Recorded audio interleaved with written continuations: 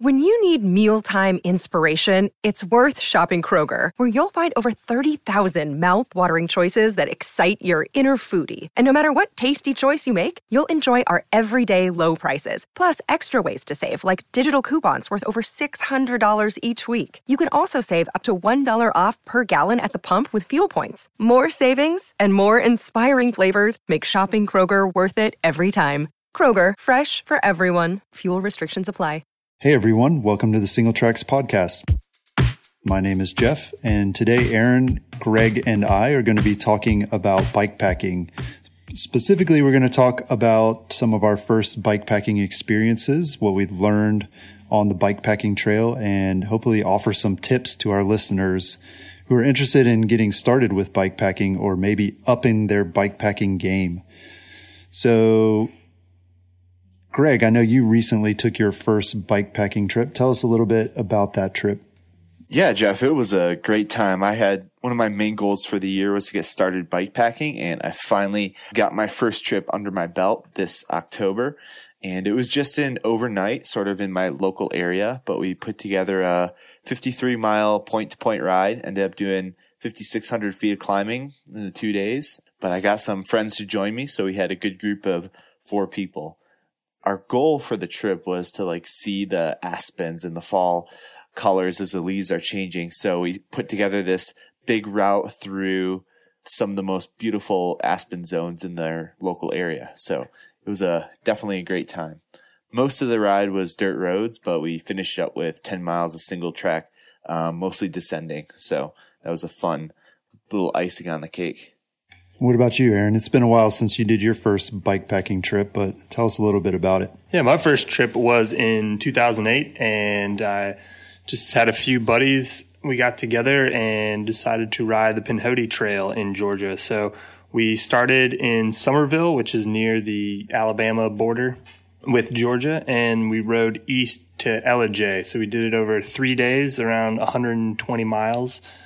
Yeah, we basically had no idea what we were doing. We just went for it. So it was a great time. I think everybody really enjoyed it. It was a challenge for all of us, certainly. And this was before bikepacking was as big as it is now. So we didn't have any specialized equipment or anything like that, or any frame bags. We just had large camelbacks jammed full of stuff and some seat post racks and, some bungee cords and Velcro straps to keep it all together. Yeah. Were you guys even calling it bikepacking back in 2008, or did you just say we're going to go on a trip with our bikes? Yeah, we definitely didn't call it bikepacking. We had ridden lots of sections of the Pinhoti, the Snake Creek Gap section and the stuff over in Ellijay, and I just wanted to try to piece it all together and do a multi-day ride. So I just started looking at maps and tried to figure out a route, and that was probably one of the most difficult parts of it, was deciding what route would be best, because it's a lot of trail, but you also do have to piece it together with some double track, and there's a good section of pavement that you actually have to ride from once you get to Dalton, Georgia, to go east a little ways. There was a good, probably, 10 or 15 miles or so, something like that on the road. So that was probably the most difficult part, was laying out the route to begin with. Once you have that down, it's just gathering up enough food and clothes and doing it. Nice. And for me, I guess technically I haven't done a real bikepacking trip, but I will say there is such a thing as bikepacking light, not as in not bringing a lot of stuff, although that is part of it. But you can actually do bikepacking and not be as extreme as some of the stuff that people are doing and the stuff that Aaron and Greg have done. A lot of people will sag their trip, so they'll have someone in a vehicle carrying a lot of their supplies and gear for them, and they'll just meet them at predetermined spots along a route. And then also what I've done is a hut-to-hut trip. So there are these designated shelters along a route, and the stops are stocked with food and water and beds even. And so you can take a trip that way. It's not technically bikepacking, but it is a way for you to spend multi-day trips on your bike and get sort of a similar experience, but maybe not quite as difficult. But back to real bike packing. So what were the biggest surprises for you guys about your first trips or some of your early bike packing excursions? I think my biggest surprise was how manageable the entire trip was. I expected bike packing, like legit bike packing, with carrying all the stuff you need to survive, including food, camping gear, the works. I just expected it to be super arduous and difficult because of all that weight on your bike. But it just wasn't all that bad, honestly. I was pretty surprised at how fresh I felt when we got into camp and, how manageable the entire trip was. Sure, we didn't do like long miles each day. I was pretty confident in the mileage numbers, but I would say it's very feasible to start bike packing if you choose a proper route for you. I would definitely agree with you, Greg. I think we oftentimes in our minds build these things up to be, these insurmountable tasks or rides. And once you get out, it doesn't matter anymore. You're just out there riding your bike and having fun. And, you might be on your bike for 8 or 10 hours, but you don't notice it and you don't really care just because you're riding your bike, having a good time, hanging out with your buddies.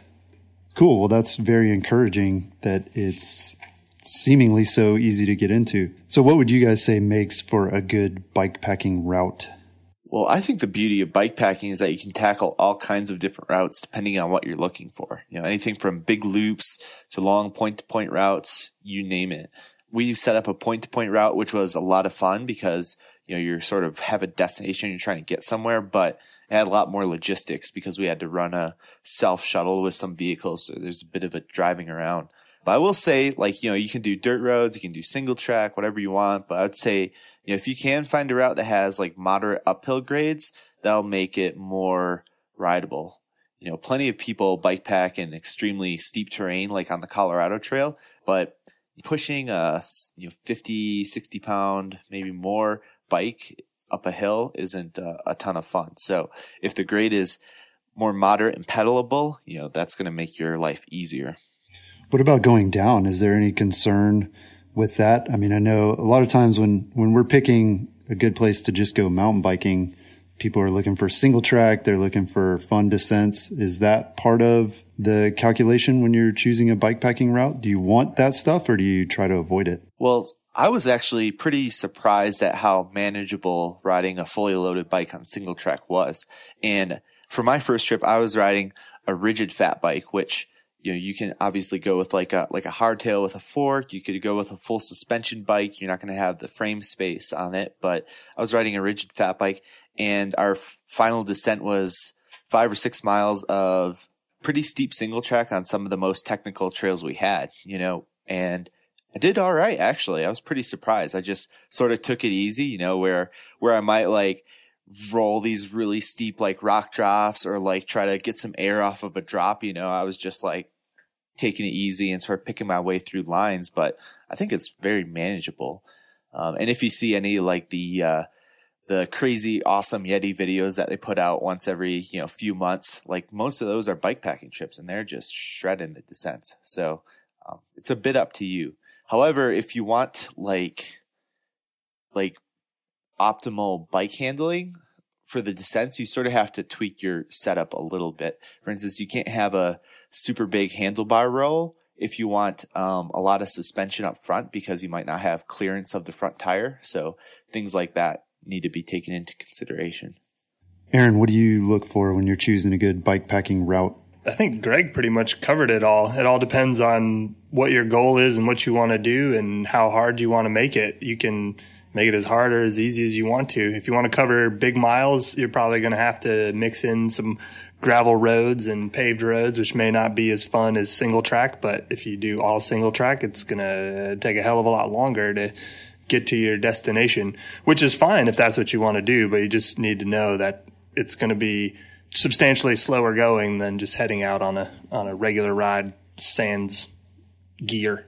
Right. And I guess another thing that maybe it's obvious, but when you're planning a bike packing route, you're going to want to look for a route that has places to camp along the way, maybe fixed spots. But in my opinion, I would probably prefer a place or a route where I could camp in multiple places because I would be afraid I wouldn't know exactly where I was going to end up. And so having options would be good, and not, sticking to a rigid like route where there's only a campground every 50 miles or whatever. And then also I would think too, picking a route where there's going to be water would be pretty important. You're not going to just go out to, say Bootleg Canyon, where you could go out there for a ride like on the weekend or something and bring enough water with you. But if you're like thinking about bikepacking across the desert, that probably isn't a good idea. Yeah, I was actually asking Neil Belchenko, who he holds a ton of crazy bikepacking records, and I got him to come along on my first trip, and thankfully he chilled and took it easy on us. But I was asking him about the water consideration, because the route I planned, there's only one or two good water sources, and I sort of scouted it ahead of time to like position sort of our evening like ending spot in a place where we would have water to finish the day and begin the next day. But I asked about some desert routes, and he said that for certain like 2 or 3 day trips, like in the desert, if there's going to be no water, he will literally carry all the water he needs for the entire trip from the get-go, which is really heavy on day one, but gets lighter as you go along. But, so I found that pretty interesting, considering like starting off with like a couple of gallons of water or what have you. But then for other zones, like especially like in Arizona, he said he just rides from spigot to spigot and town to town. And, he'll call ahead and call gas stations, see if there's like, if they have water, if it's on, and it takes a lot of planning to make sure you have the water you're going to need in some of those dry zones. Well, thankfully we live on the East Coast where that's not an issue. I would definitely not want to be carrying a couple gallons of water with me. And that's an advanced move right there for sure. I mean, as you said, Neil Belchenko is I guess like a professional bike packer at this point. But yeah, I mean, should something go wrong and you get stuck or you break your bike, you have to walk, that water that you planned, for riding is not going to last you for walking. So yeah, definitely an advanced move there. Yeah. And I guess one other beginner move is to pick a route where you're going to have some bailout points just in case something does go wrong, or heck, you get out there and you're like, this sucks. I don't want to do this anymore. At least again, I would leave myself plenty of options in terms of water and where to sleep and, what to do if I need to get out or my bike breaks or something like that. Yeah. I mean, you can't really state enough, knowing your water sources is critical. That was one of the major tips I put in the article I recently wrote. And also knowing that some sources, like even if you see them on a map, they could be seasonal sources. They could flow in the spring and not in the fall or winter. So definitely do your research. Yeah. And hikers are at a bit of an advantage, especially for sort of the major hiking routes like the Appalachian Trail, where there are literally books and books written about each section of the trail. Where you can get that really detailed information. But it seems like because bikepacking is so new, a lot of that information is just not available yet. So there is some of that trying to figure it out on your own and poring over maps. But like you said, Greg, even the maps don't always tell the whole story. And it's hopefully as bikepacking gets more popular, we can share some of the knowledge that we get, especially along some of the more popular routes.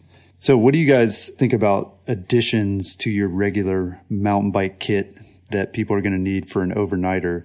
Most of us already carry, a tool, tubes, water, but what else do you guys bring for bike packing that's a little bit different?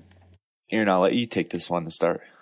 Okay. Well, you're going to need somewhere to sleep. So that can be a lot of different things. If you have multiple people, you can bring a tent and share the load among the crew, have each person take a different part of the tent.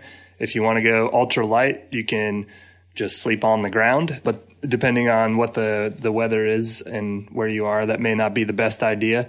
You can do a bivvy. You can do, just a sleeping pad and a sleeping bag. I know a lot of people like hammocks because they're comfortable and you can string them up anywhere that there's trees, and they're really light as well. So that's one thing you're going to need is a sleep system for sure. You're going to need some way to cook food, possibly. I mean, you can, if you're doing a shorter trip, you can probably get away with, some really simple dried food or stuff you don't even have to cook at all. But that might, if you're doing a multi-day trip, that might kind of get old. You might want something hot and tasty. So there's all kinds of dehydrated meals and stuff that you can just, all you need to do is boil water and add it and you have dinner. But you can get fancier if you want. So you may need a little camp stove is a good thing to have, and water purification, because like we said, water sources, you need to know where those are. But once you get to them, if it's not some gloriously clean spring, springing forth from the ground, you're going to need to make sure that water is safe to drink. So whether that's a filter or that's iodine tablets or something else, that's something you should carry with you. Yeah, and the last time I'd add, trying to remember if you hit this, Aaron, but just making sure you have enough warm clothes for night at camp. I found like on the bike, I don't need anything above, what I normally need to ride a mountain bike. But especially like in certain climate zones, like if you're in the desert or in the Rockies, like the temperature tends to drop and just plummet overnight. So just even for being around camp, you're going to need warm clothes and plan for a 20 to 30 or more degree temperature swing. So it's good stuff to have. Yeah, I would also say that you need to supplement your standard toolkit, which of course you should have tube, a pump, a multi-tool. That's definitely stuff you should have, but you maybe want to bring a second tube, a patch kit for sure in case you go through 2 tubes, which has happened. Other things you can bring, a spare cleat bolt or spare cleats if you're using clipless pedals. Brake pads is a really good thing to have. The trip that I went on, it rained the entire first day, and I ended up totally smoking through my brake pads all the way down to the backing, just because your bike now weighs 50 or 60 pounds plus your weight, and you add some mud and water in there, and you can grind away your brake pads really quickly, as I found. So if I hadn't thought ahead to bring those spare brake pads with me, I kind of would have been screwed. I wouldn't have been able to finish the trip because I wouldn't have been able to stop my bike. Other things like a spare shifter cable is a good thing to have. Zip ties are always helpful, so bring a lot of those. And I also like to I usually wrap some Gorilla Tape around my the handle on my pump, so you never know when that's going to come in handy. I've actually had to use zip ties and Gorilla Tape to lash a saddle back together after it broke off the rails. So yeah, that stuff, Gorilla Tape or duct tape, it comes in really handy. Yeah, you can use duct tape for all kinds of things. Like, yeah, it's amazing. Like first aid, people, I know some people are bringing like, bandages and all different types of things. Just throw some duct tape on there. It's all good. Right. Well, speaking of things that you needed on the trail, what was something that you forgot to bring on one of your bikepacking trips that you wish you had? My first trip, my only trip, I had brought mid-weight wool socks for sleeping in, but I could have used heavyweight, like warmer socks for sleeping at night in my sleeping bag. But other than that, I had as much stuff as I needed, I think. Yeah, mine is along a similar lines to Greg. I wish I had brought a hat for lounging around the campfire at night, because I brought like a light jacket, but I think a hat would have gone a long ways to making me warmer. And also while I was sleeping, it would have made me warmer. And one more thing I wanted to add to gear you should bring with you, especially if you're going on a longer trip, is something like a spot tracker. That's a device that will show your GPS location to the people that you choose to share it with. And you can actually have different models of it, but you can send messages to your family or whoever, program it to let them know that you're okay. You can call for help with it. And there is, this is definitely more in the advanced end of the spectrum, but that's something to consider if you're doing multi-day trips, especially if you're going out solo. So people know where you are. They can see if you're moving, if you're making progress, and you can call help if you need it. Well, yeah, speaking of electronics, I noticed that wasn't something you guys mentioned. What about power generation? Is it that important that you power your electronic devices, that you want to bring like a backup power source or solar panels or some fancy, generating hub or something? What do you guys think about that? Well, I almost always carry a spare USB battery pack with me for I mean, any ride that is going to be even like a long day ride. Lots of times I don't need to use it, which is nice. Like even on my overnight backpacking trip, left my phone in airplane mode, and I had enough juice in my GPS for 2 full days of riding. So didn't even need the battery pack. But, you know, sometimes if I get really lost, I use my phone for navigation using the Single Tracks app, and that will sap battery pretty quick. So I usually toss in just a battery pack just for backup. Yeah, that's definitely starting to get into the more advanced bike packing as well when you get into, you know, solar panels and dynamo hubs. And the hubs are probably the best way because, you know, it's kind of foolproof. You just ride and it charges your devices. And it's expensive and it can be a little finicky to get everything set up. But that's, I mean, you know, you can power lights, you can recharge your GPS, your phone, whatever with a hub like that. So yeah, definitely not for the beginner, but if it's bike packing is something you want to get more serious about, it's something to look into for sure. Okay. So taking the opposite end of the spectrum, what was something that you brought on your trip that you wish you hadn't, that you ended up lugging around and you never actually used it?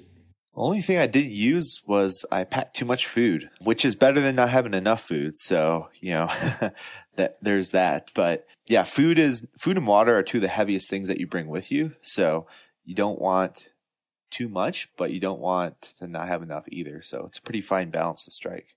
Well, I know for me on my trip, I didn't have to bring a whole lot of stuff. And so I think maybe that led me to just fill up my bags, even though I didn't need to. So I ended up with way too many clothes, too many extra clothes, where I could have reused some, you know, shorts and jerseys and stuff, or washed them out. You know, there's plenty of time at camp after you're done riding to take care of stuff like that. So yeah, I think I carried way too many clothes. And plus, nobody really cares how you smell, like after a few days once you're out in the woods. So at least that's my theory. There's your problem, You Jeff. smell like nature. There's an S on the end of all those words, shorts and jerseys. Just one of everything. You only need one. It's a good tip. Okay, so before we wrap up, I wanted to just open it up and see if you guys have some general tips about bike packing. Greg, I know you recently wrote an article about bike packing and you offered 15 tips for bike packing. So yeah, maybe pick some of your favorite ones and fill us in.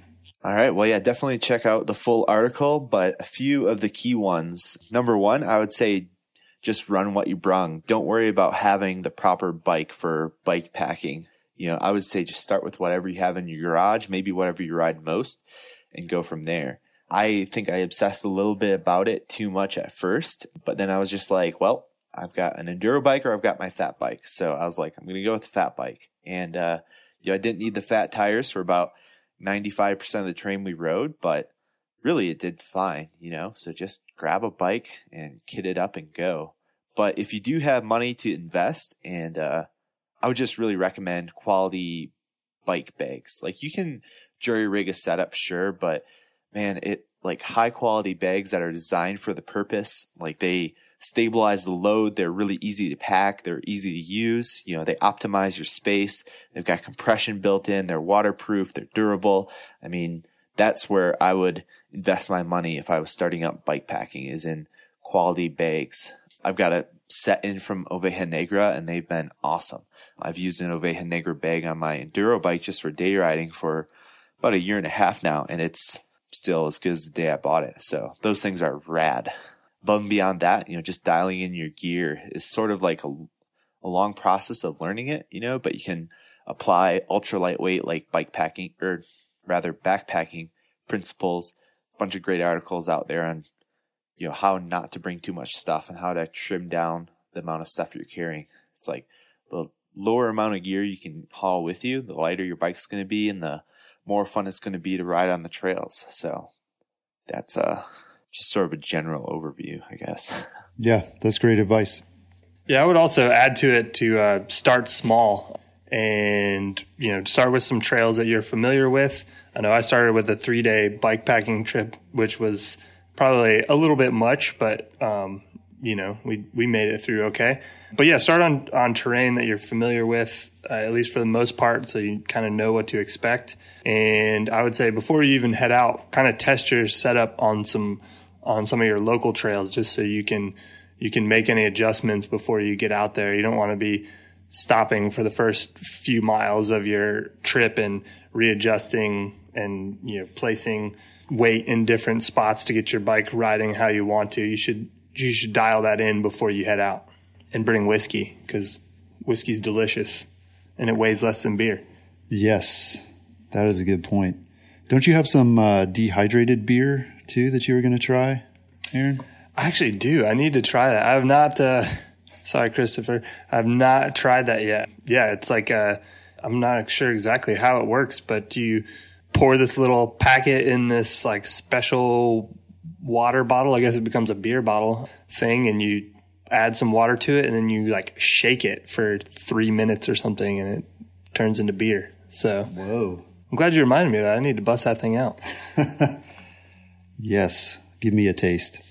Well, great. Hopefully these tips about bike packing have been helpful for those who are considering it, or for those who are just getting into bike packing. Be sure to check Singletracks for Greg's recent article titled 15 Tips for Bike Packing. That's all we have this week. Talk to you again next week. Peace.